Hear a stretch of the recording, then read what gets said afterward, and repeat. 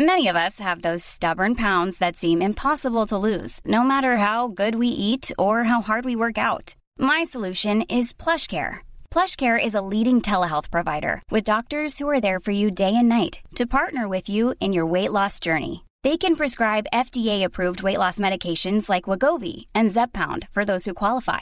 Plus, they accept most insurance plans. To get started, visit plushcare.com/weightloss. That's plushcare.com/weightloss. It's BudPod 192.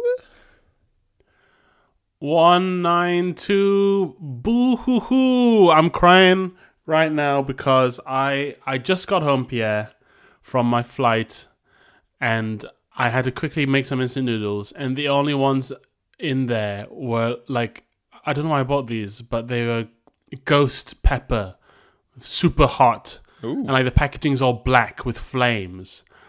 You know when spicy food has packaging that's like, do not eat this if you want to live. The packaging looks like a 12-year-old's novelty T-shirt. Yeah. Skulls and flames. Like an old WWF T-shirt of Kane. If that means anything to anybody. And it was so hot. It was so spicy. But I was like, I don't have time to make something else, and I'm hungry. So I just wolfed down this super spicy, the kind of like noodles that Korean YouTubers eat for a day. And I had just wolfed it down, and then I instantly run to the tap to rub water on my lips, and then I went to the fridge like, milk, and I got out bottled milk because I've been away for a week. I looked at it and it's out of date, and I gave it a sniff, and it's sour smelling. So I was like, oh no, and then I ran back in, and Ian was like, there's some oat milk, so I've got next to me this little glass of oat milk now that I'm using to tend to my mouth wounds. That's some classic slapstick stuff, man. Yeah, it really is. You know, to sort of be like, oh no, whoa, and like run to a fridge while sort of going with like burning lips, milk, and then big glug of sour milk. Just good stuff. Good Charlie Chaplin sort of fun. So I'm surprised by this. You're a man who likes spice. I do like spice. I like all spice. Move over, Spice Girls. It's a spice boy here. I love a spice, but this is extra. But over the last few years, I've been. I'm just turning my gain down here. There might be too. My voice might be too spicy. Okay. Over the last few years, I've been trying to wean myself off the chili because all I was tasting in anything was chili. So I've started to take it off, and so now I'm tasting the food more. But maybe that's landed a blow on my chili, my chili abilities. So you think you might just be you're not match fit. You're out of season. Yeah, it might be that. But I can now appreciate subtler flavors. But the other side of that coin is, I'm susceptible to the odd bit of spice. It's subsided now. I'm okay. But there was a moment there was like, I don't think I can record a podcast. There's so much mucus draining out of my nose. Well, now hang on. You say that you like subtler flavors. Now you're a man who likes a very flavorful foods. So what are you rediscovering? Sorry. I guess what I mean is I now appreciate flavors that are not just hot spicy chili, which used to be the only flavor I cared about. Oh, okay. So okay, I see what you're saying. So now you can just go, oh, that's buttery. Yes. As opposed to just like pouring ghost pepper sauce onto some shortbread. Yeah. But I had to rush my lunch because I landed from New York this morning, Pierre, and then I went straight to an audition in the centre of London. Ooh, bright light city gonna set my soul. That's very sort of. Did you feel like you were in a montage about man whose career is going well? No, I felt like I was in a montage of like new young person to the city who's about to be taken advantage of. Right, yeah. You're like a Who's Motown about kid. to be. Yeah, exactly. I felt like a young girl in the first like new to New York, and she's bright eyed and bushy tailed. Yeah. And she goes to her first audition, and then something terrible happens that completely changes her outlook on life. I feel like I'm just at that beat before the terrible disaster. Yeah, like as you go into audition to be like a real New York showgirl, then there's like an old scragglier versions outside smoking, and you say to her on the way in, "I can't wait to be a New York showgirl," and she's like, eh, and says something really horrifying about just don't get stuck in an elevator with Mr. McGillicuddy, and you're like, ooh, that's some horrible like. She doesn't quite understand it because she's from the Midwest. Yeah. Oh no, is he a bore? That's perfect. That's the perfect line.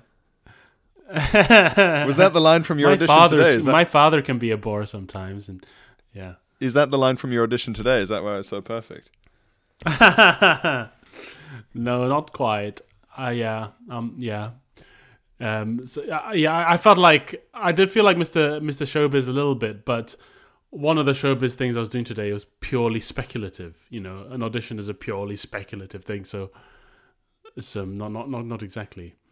But I've been in New York, Pierre, for about 6 days. Thank you to all New Yorkers for coming to my show, my sold-out show at the Gramercy Theatre. Yeah. It's a real thrill to sell out that theatre, really beautiful theatre. It's kind of theatre where I bumped into other New York comics, and they're like, "Oh, you sold out the Gramercy! Wow!" Oh, that's that good. Kind of thing, that's cinematic which too. is nice. Yeah. You've been having a very cinematic time, Phil. It's hard not to have a cinematic time in New York. Yeah. What's where they make every film according to the law. It is, and I went to. It's almost like the city is a character in itself, Pierre. I went to I went to see the 30 Rock tree, the Christmas tree that goes up at 30 Rock. And you know what, Pierre? It is hideous. It's one of the ugliest. It's so horrible. It's it's just too much. It's just all these blue, yellow, red lights. It's just there's so many lights on it, you can't even see the tree. Not nice. So it's just like a giant tree-shaped light bulb. Pretty much. Pretty much. I'm going to... Actually, I'll text you. I took a photo of it. I'll text it over to you. And I'll see what you think. Here we go. Okay. See what you think. It's... Okay, yeah, I've sent it. Okay, let me see this. Let me click through from WhatsApp to WhatsApp. Ooh, it looks pixelated. Pixelate? Yeah, no, those are all light bulbs on it. It's so many. But that's what I mean. Of like, it's the tree equivalent of, you know, when in The Simpsons when Homer invents the makeup shotgun and he shoots Marge in the face. And her makeup's all like horrible and clowny. That's what it looks like. It's the tree equivalent of that. God, it's just so garish. Oh my God! Well, it looks like. Do you know what it looks like? They're so bright and colorful and so overwhelming visually that it looks like a you know when you just look into a big tub of sprinkles. Yes, that's what it looks like. Yes, sprinkles. It looks like a tree covered in sprinkles. Oh my God.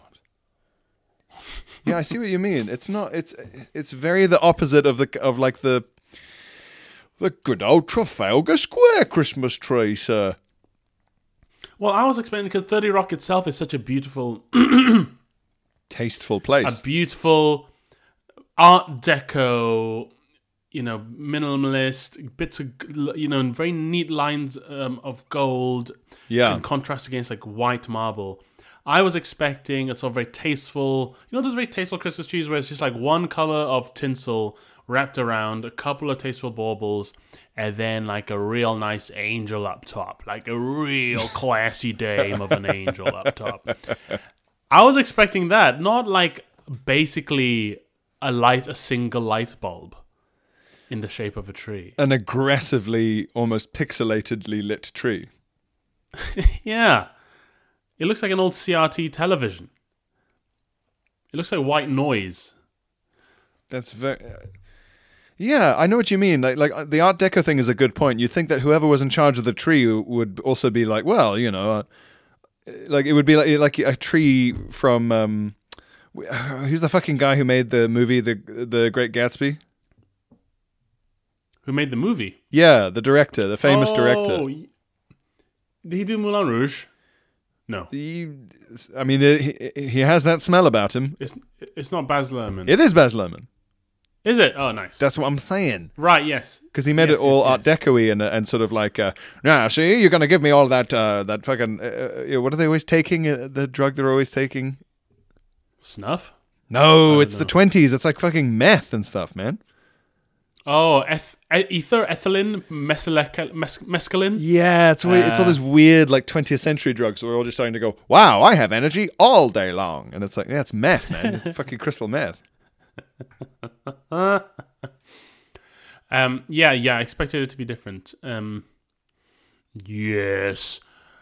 But on the other end of the spectrum, Piet, on my last day just before my flight, I went to MoMA, the Museum of Modern Art, and they have some pieces there. I saw Dali's melting clocks. Ooh, IRL clock melt.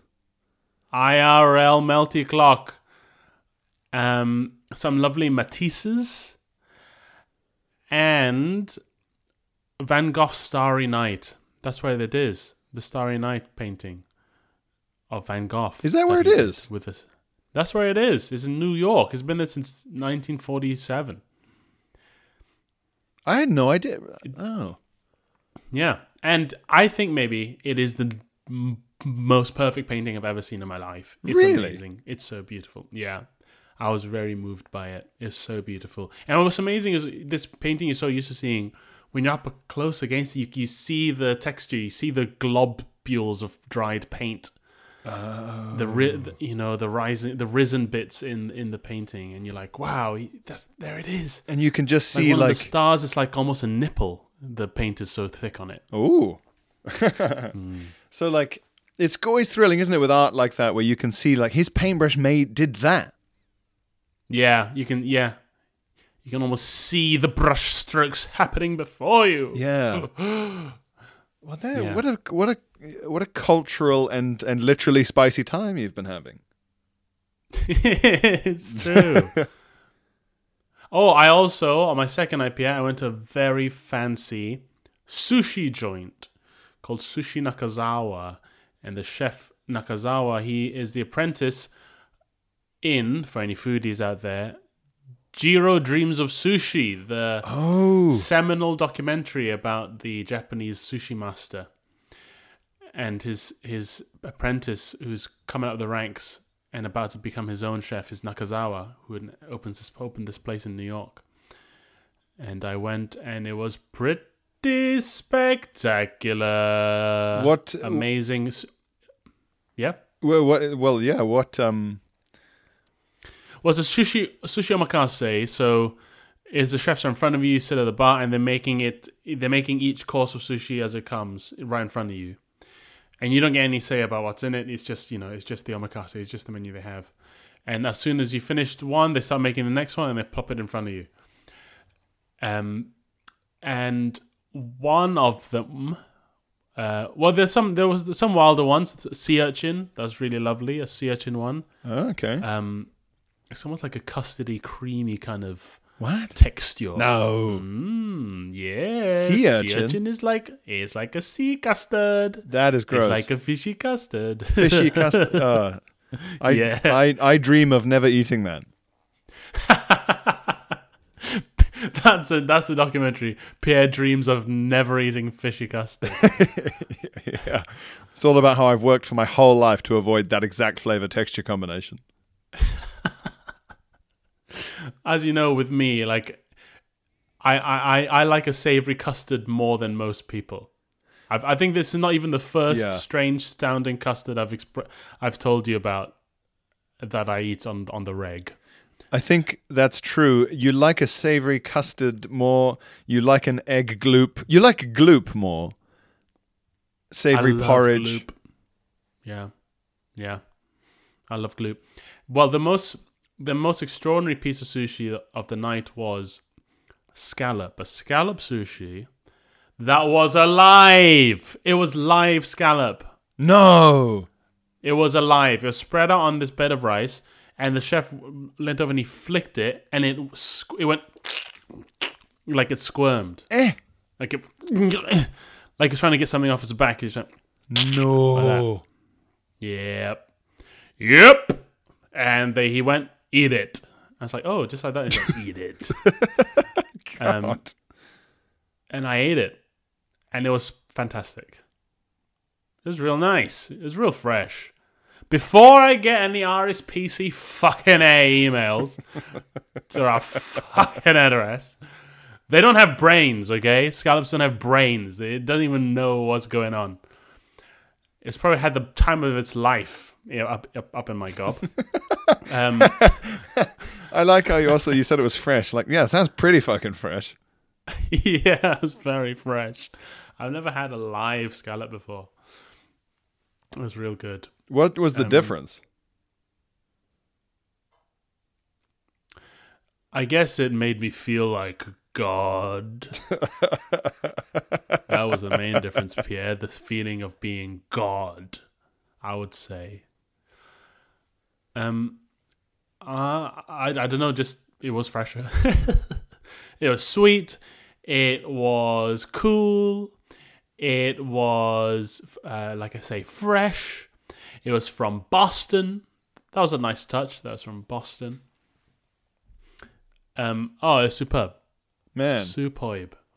So with this, I still haven't seen Thingy Dreams of Sushi, but it takes a long time to get to any sort of respectable level, doesn't it? Yeah, and in Jiro's restaurant, like, if you study under him, you spend the first year just making rice, learning how to, like, shape the rice. Yeah. And then in the second year, you learn to make the little egg sushi. And it takes years and years and years before he lets you anywhere near the tuna. The tuna. That's the main thing at Sushi Omakase is the tuna. And at Nakazawa, there was a series of 3 pieces of tuna of increasing fattiness. So that's how they grade the tuna, is a fattiness, the marbling. And then the fatted belly tuna, that's the real, that's the real classy, precious stuff. So we had one. The first sushi was the very lean, fatless tuna. It's hop, cold, raw, great. And then the slightly fatty one, raw, cold, hop, lovely, lovely. You're starting to taste a bit more flavor, a bit more fat. And then the really fatty one, they lay on the rice and they get a blowtorch and they just go real quickly. And the fat sort of renders and crisps up a little. Ooh. And you pop that in there. Hop. And you got the little slightly charred taste with the lovely tuna taste on the rice. Oh my lord. You got to do it. Phil, there are a couple of omakase places in London. You got to do it. Phil, you are a fancy bitch. Do you think? You think I'm a fancy Binch? Am I fancy Binch? I think you are. I think you're a fancy Binch. and I think that if you were a lady, it would be very intimidating to take you on a date anywhere. Good. Yeah, I like to think I have the eating habits of an oligarch. That's what I'm aiming for. Yeah, yeah, you're not far off. You're getting pretty close to Bond villain. Yeah, live scallop is the closest I've ever been to Bond villain's diet. Yeah, you're not far off there from sort of. I think you'll find it's the freshest way to eat, Mr. Bond.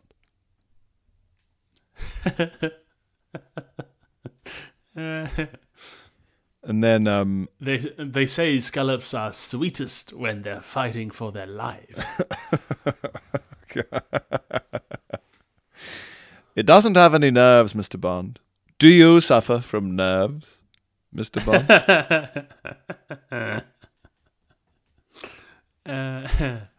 What would the comedy equivalent be of having to spend a year working on the fucking rice? Like spending a year just like telling setups, maybe? Just like working on setups? Or just microphone out of the stand, microphone in the stand? Yeah, just microphone out. Hi. How's everyone feeling? You alright? And then that's it. And you put the microphone back in. Yeah, and everyone Come off stage. goes, hey, and you go, okay, and then you just leave. Yeah, that's pretty good. That would be humbling, wouldn't it? It would be. And you'd be real good at it by the end, for sure. You'd be such a confident little greeter. You confident little greeter. Yeah, I'd say you're easily in fancy bench territory here, my friend. Fancy bench. I am a really fancy bench. You got to balance it out. What's the least fancy thing you've done? Well, after the show in New York, me and the acts went to a diner, and I got chicken palm. I got a chicken palm and a beer. That's more like it. And the portions are so big. Like I ate half of that chicken palm, and I was stuffed, and I had to leave the rest. Oh, I also went to the famous Cat's Deli. Have you heard of Cat's Deli? Ooh, no.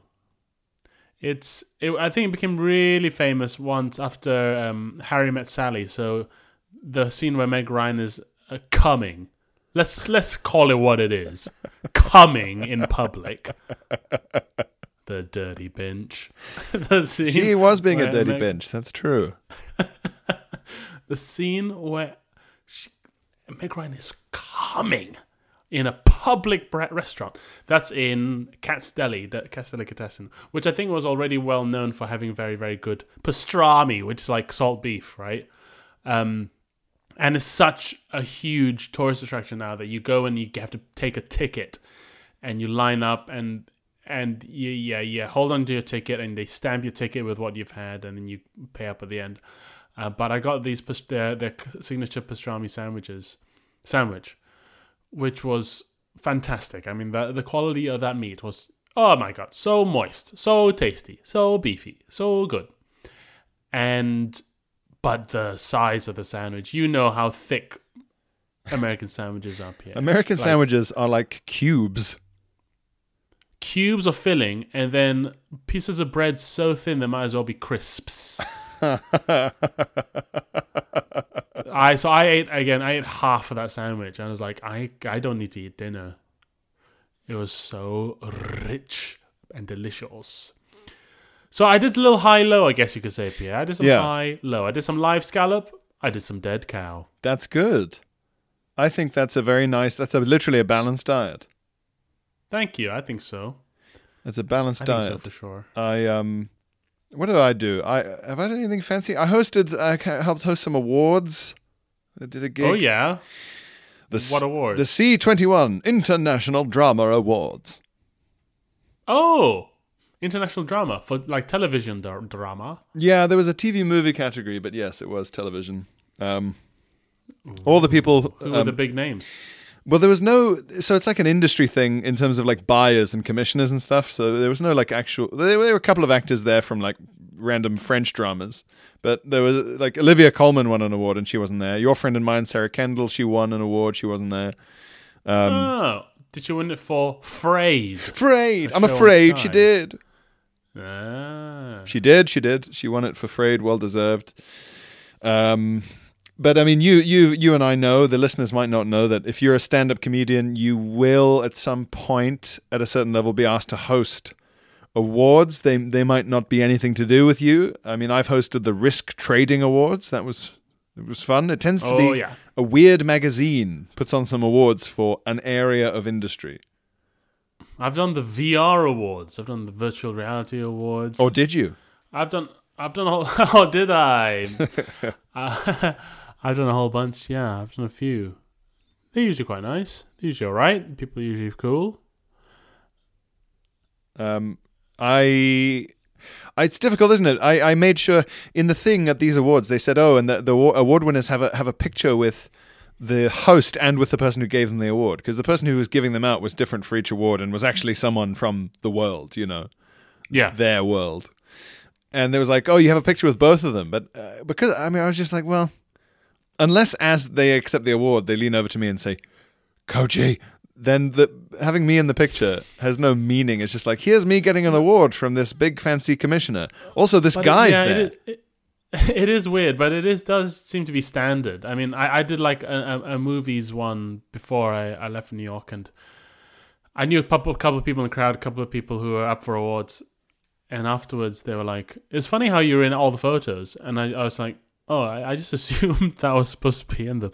But I think it apparently became like a running joke for everyone, me leaning into everyone's photos at the throughout the night. But that's standard at these awards. The host is meant to be in the photo with the winners. I agree with you. It doesn't really make any sense. No. But I guess it's so you don't look like a lemming on the side, just like, just waiting for people to leave. And I think it's also because you need to sort of like shepherd them. You need to get them into the right spot for the photo. You need to tell them where to get off and everything.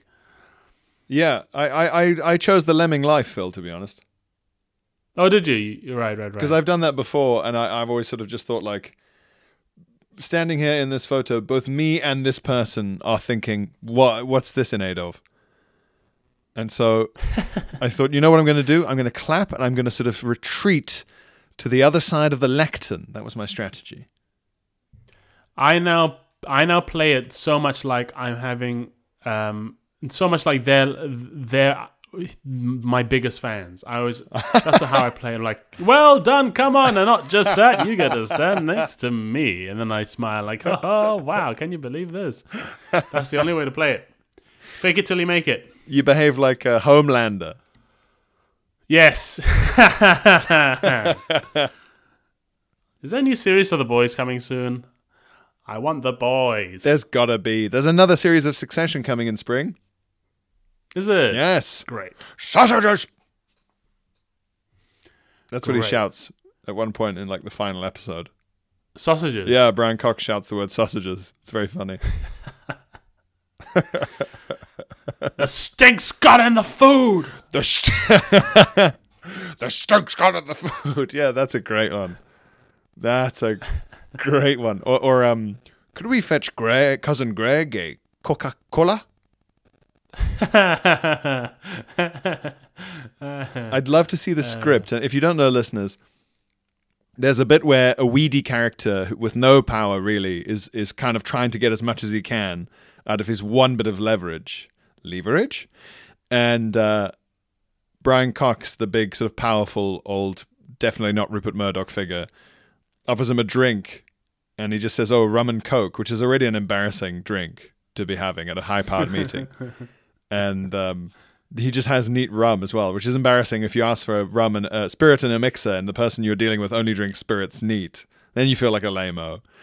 And the way that he gets his butler to bring it is by referring to it as a Coca-Cola, as though it's the first time in his life he's ever said the brand.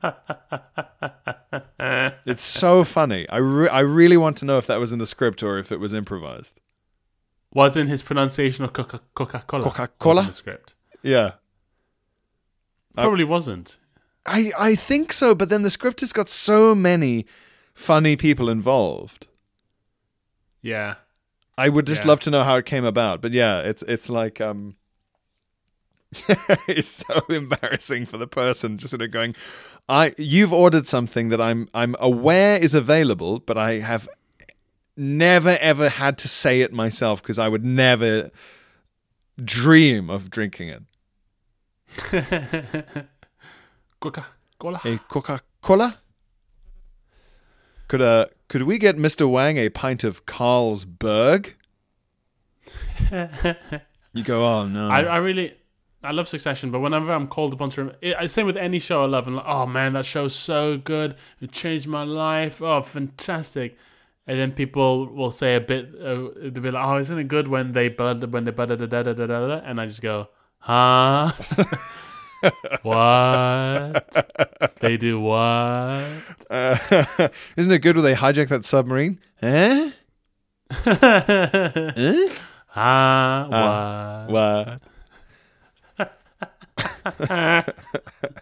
Well, I'll tell you what, Phil. It's correspondence time.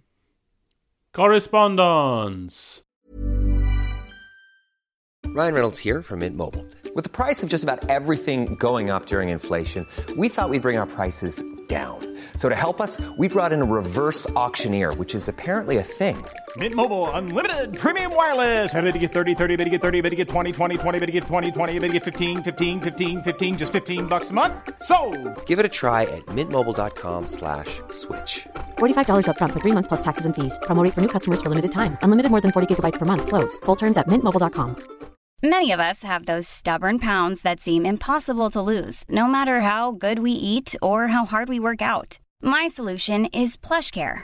PlushCare is a leading telehealth provider with doctors who are there for you day and night to partner with you in your weight loss journey. They can prescribe FDA-approved weight loss medications like Wegovy and Zepbound for those who qualify. Plus, they accept most insurance plans. To get started, visit plushcare.com/weightloss. That's plushcare.com/weightloss. Ring Letters, keep emails, emails, phone telegrams, keep jacking, your sister, letters, correspondence. Aha, yeah. So this is from Phil. We had a Phil last time, didn't we? Yeah. A week or two ago. So this is from Phil. Is it weird when you get people saying your name? Because I never hear my name. Yeah, I don't love it. I don't love it when I hear someone has my name, but it's fine, and it doesn't happen too much. But I mean, it's pretty rare, not as rare as Pierre, but it's weirdly rare, especially for a name that is sometimes included in a grouping with, say, like Gary and Steve as a sort of common man's name. Yeah, but it isn't common. There are very few. That's true, isn't it? It gets unfairly lumped in with Alex, James, and Matt. Exactly. Okay, so yeah, but I was saying when a Pierre pops up, I'm almost offended. I'm almost sort of like, well, who do you think you are?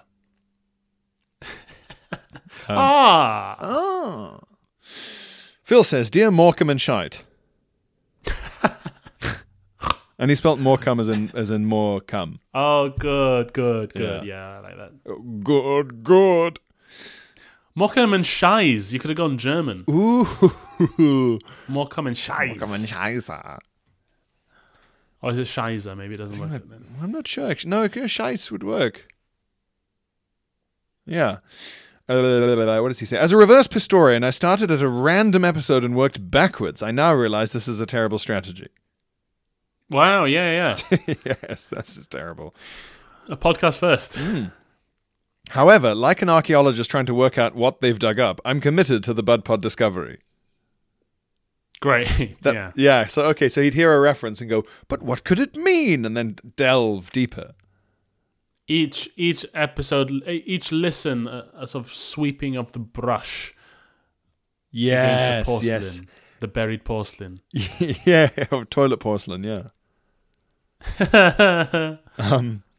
As I have delved back through the pleasure and pain that fellow listeners have endured in their bowel-related movements, it has reminded me of my own haunting night.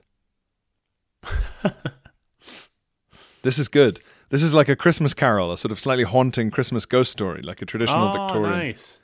My own haunting night. A Pissmas carol. A Pissmas carol. A piss my ass carol. The last episode, that guy could piss his ass, couldn't he? Oh yeah, that's true. In a previous life, I worked for a crisis management consultancy firm in the City of London. Oh, yes. Wow, that's high pressure, high Very octane. Cool. We assisted companies in responding to kidnaps, extortions, and cyber attacks, and even the odd-time maritime piracy incident.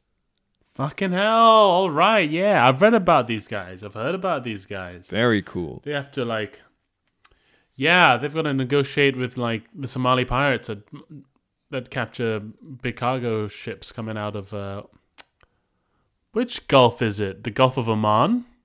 Yeah, what the Persian not Gulf. The Persian Gulf. What's the Gulf at the end of the Suez Canal? That's the I think it's called the Sea of Arabia. It's the Isn't it Red called Sea and then the of Arabia? Persian Gulf, isn't it? Oh. Give it a Google, because that's Well- going to bug me. Red Sea, Persian Gulf. The Red Sea is an inlet of the Indian Ocean lying between Africa and Africa. Yes. Oh, yes, you're right. So, yes, the Gulf of Aden is what they come out of. Yeah, so it comes through. We go through the Suez Canal into the Gulf of Suez, into the Red Sea, and then out into the Gulf of Aden, and then out into the Arabian Sea. So I was correct about that. But where's the Persian Gulf then? The Persian Gulf is up the other side. Up the other side of Saudi Arabia. So the Persian Gulf is what separates Qatar and. Of course, I was getting confused. Iran. Yeah. Okay. We've got our Gulfs in a row here. Okay. So we had to work in shifts, is the point, he says, to always be able to cover the many time zones. Yes. Gosh, yeah, this is real shit. Yeah. One fateful and regrettable evening, myself and a cheerful Venezuelan colleague, I like that. I like the idea of it, called Ernesto. It's like the kind of contact you'd meet in Cuba in like a Hemingway novel or something. A cheerful Venezuelan. My colleague for the evening was a cheerful Venezuelan man called Ernesto. Yeah, exactly. A superstitious but proud man. So they're on the night shift, him and Ernesto. Despite the alluring premise of our work, there were times when absolutely nothing happened, and you just sat in an empty office in the soulless financial district. Yeah, right. Which, after the bars closed, resembled scenes from 28 Days Later. This was one such night. Kind of sounds like the dream job to me. I love sitting at night and doing nothing. It must be like Canary Wharf or something, which is an eerie part of London. Yeah, well, he says City of London, so it must be. Right. Or like that sort of ilk, definitely, yeah. Yeah. Bank. Our office was in a shared office block with investment banking types who spoke loudly on mobiles and in a slang that suggested Wolf of Wall Street was not a cautionary tale of excess, but in fact a self-help guide. To go to the toilets, you had to leave your sanctuary and go to the stairwell, where the toilet block was communally shared between 4 offices, like an apartment block in the Soviet Union, but with nicer decor. At around 1 a.m., Ernesto came back from the toilets within an unusually quick time, but now had a Vietnam War-style 1,000-yard stare. Yeah. Normally so cheerful. Yeah. Considering their line of work, it must be pretty extraordinary what he's seen. Curious as to what had caused this, I asked, but all he muttered was, "Don't use the toilets. Someone just don't." This is Hemingway-esque. He said nothing more and quietly went back to work. This piqued my interest. Ernesto was not the kind of guy to hold back chat and had all sorts of cheerful, amusing anecdotes about being held at gunpoint in Caracas and getting the police to move murder victims away from his parked car. So whatever had happened... Get these murder victims away out of here, please. Sir... I'm sorry, could you get these bodies out of here? Sir, this body is in the way of my wheel. So whatever had happened must have been truly terrifying for this narco gangland survivor. Yeah, exactly. So we went back to work, and the uneventful shift continued. Several hours later, as sleep deprivation hit my short-term memory, I left for the toilet, forgetting the shell-shock-inducing fate that awaited me. I confidently pushed open the door and strided into the men's toilets and was immediately in peril. I glanced down to note that across the entire floor was a protracted smear of liquid brown excrement. Ay, caramba. In a blind panic, I turned to grab the door and realized what had terrified Ernesto. Oh no. For the It's on the door. For the unfortunate investment banker who had come before us had an eventful night. As the... sorry, they're written a bit strangely. He's still traumatized. Whoever had come before us had an eventful night, as the rear of the men's door and all across the handle was a continued dirty protest of shit. Oh no. How do you open a box with a crowbar in, Phil, without using the crowbar that's already in the box? It's like a classic trap. Yeah. He says I was trapped. It's like something out of Saw. I want to play a game. You need to leave the bathroom. You'll have to touch the poop. You'll have to touch the poop you came in here to so shamefully get rid of. Well, it looks like you're going to have to get intimate with that with which you hate. Touch the poop. It would be very funny to say to the puppet on the TV screen, "You're really fucking immature, you know that?" Whose shit is this? Why does that matter? Why is that important? So he's trapped. As I gazed at the shit-stained door slamming shut, it wafted the stench back to me.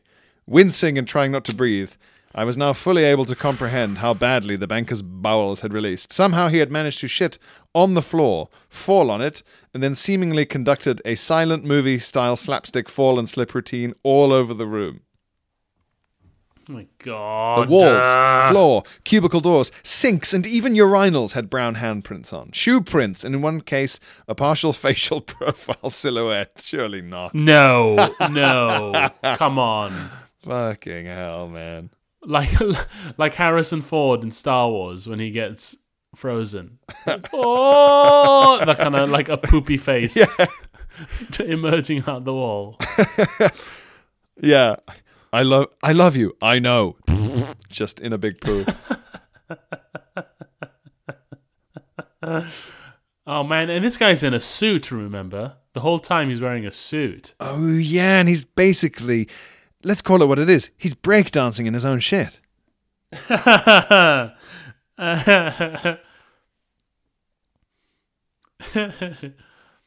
Oh man. And like, you never have a backup suit, do you? I mean, hopefully this guy, whoever he was, like cycled to work. He could dress like that.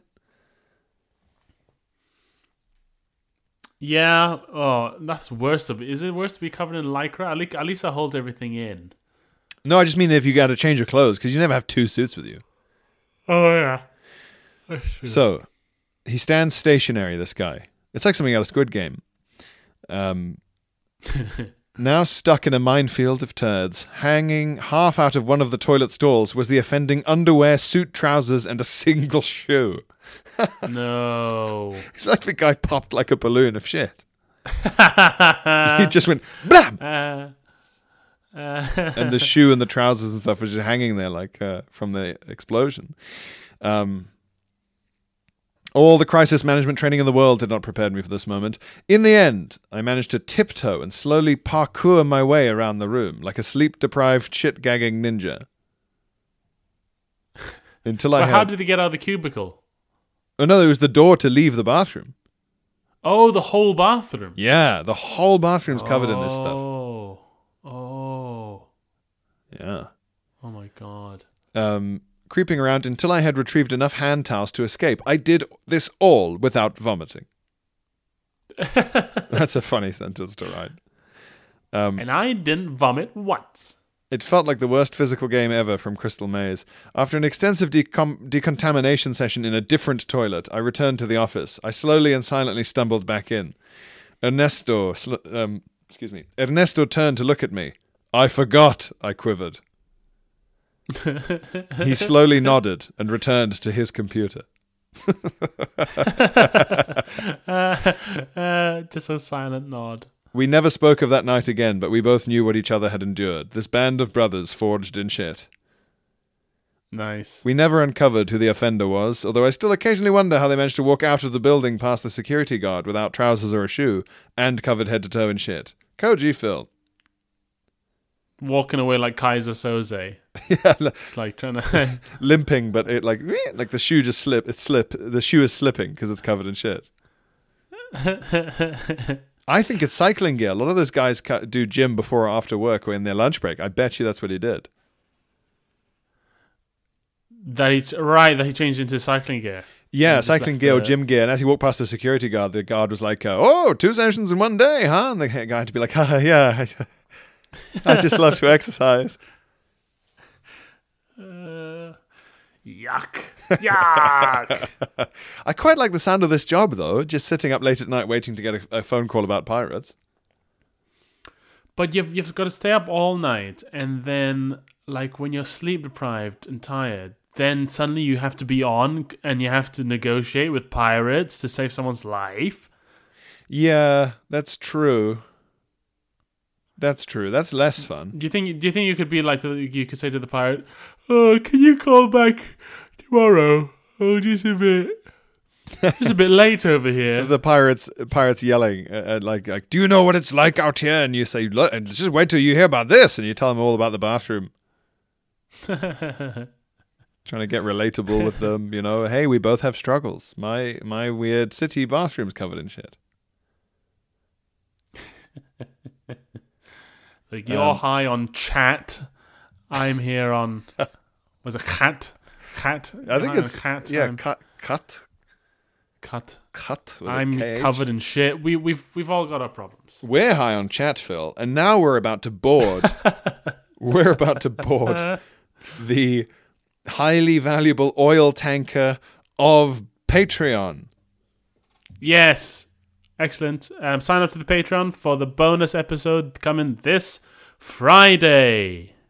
Do. Friday also, for that as Friday feeling. As we mentioned, my and Pierre's tours are on sale, so do get tickets to see us beautiful boys live. Yes, please, for the love of God. Soho Theatre, the tickets, they're fading fast. January, February next year, and then an autumn tour, big old autumn tour. So for the love of God, buy some tickets and buy tickets for Phil as well. And you can see just see if you can see him being cinematic live on stage. Yes, absolutely. See what New York is raving about.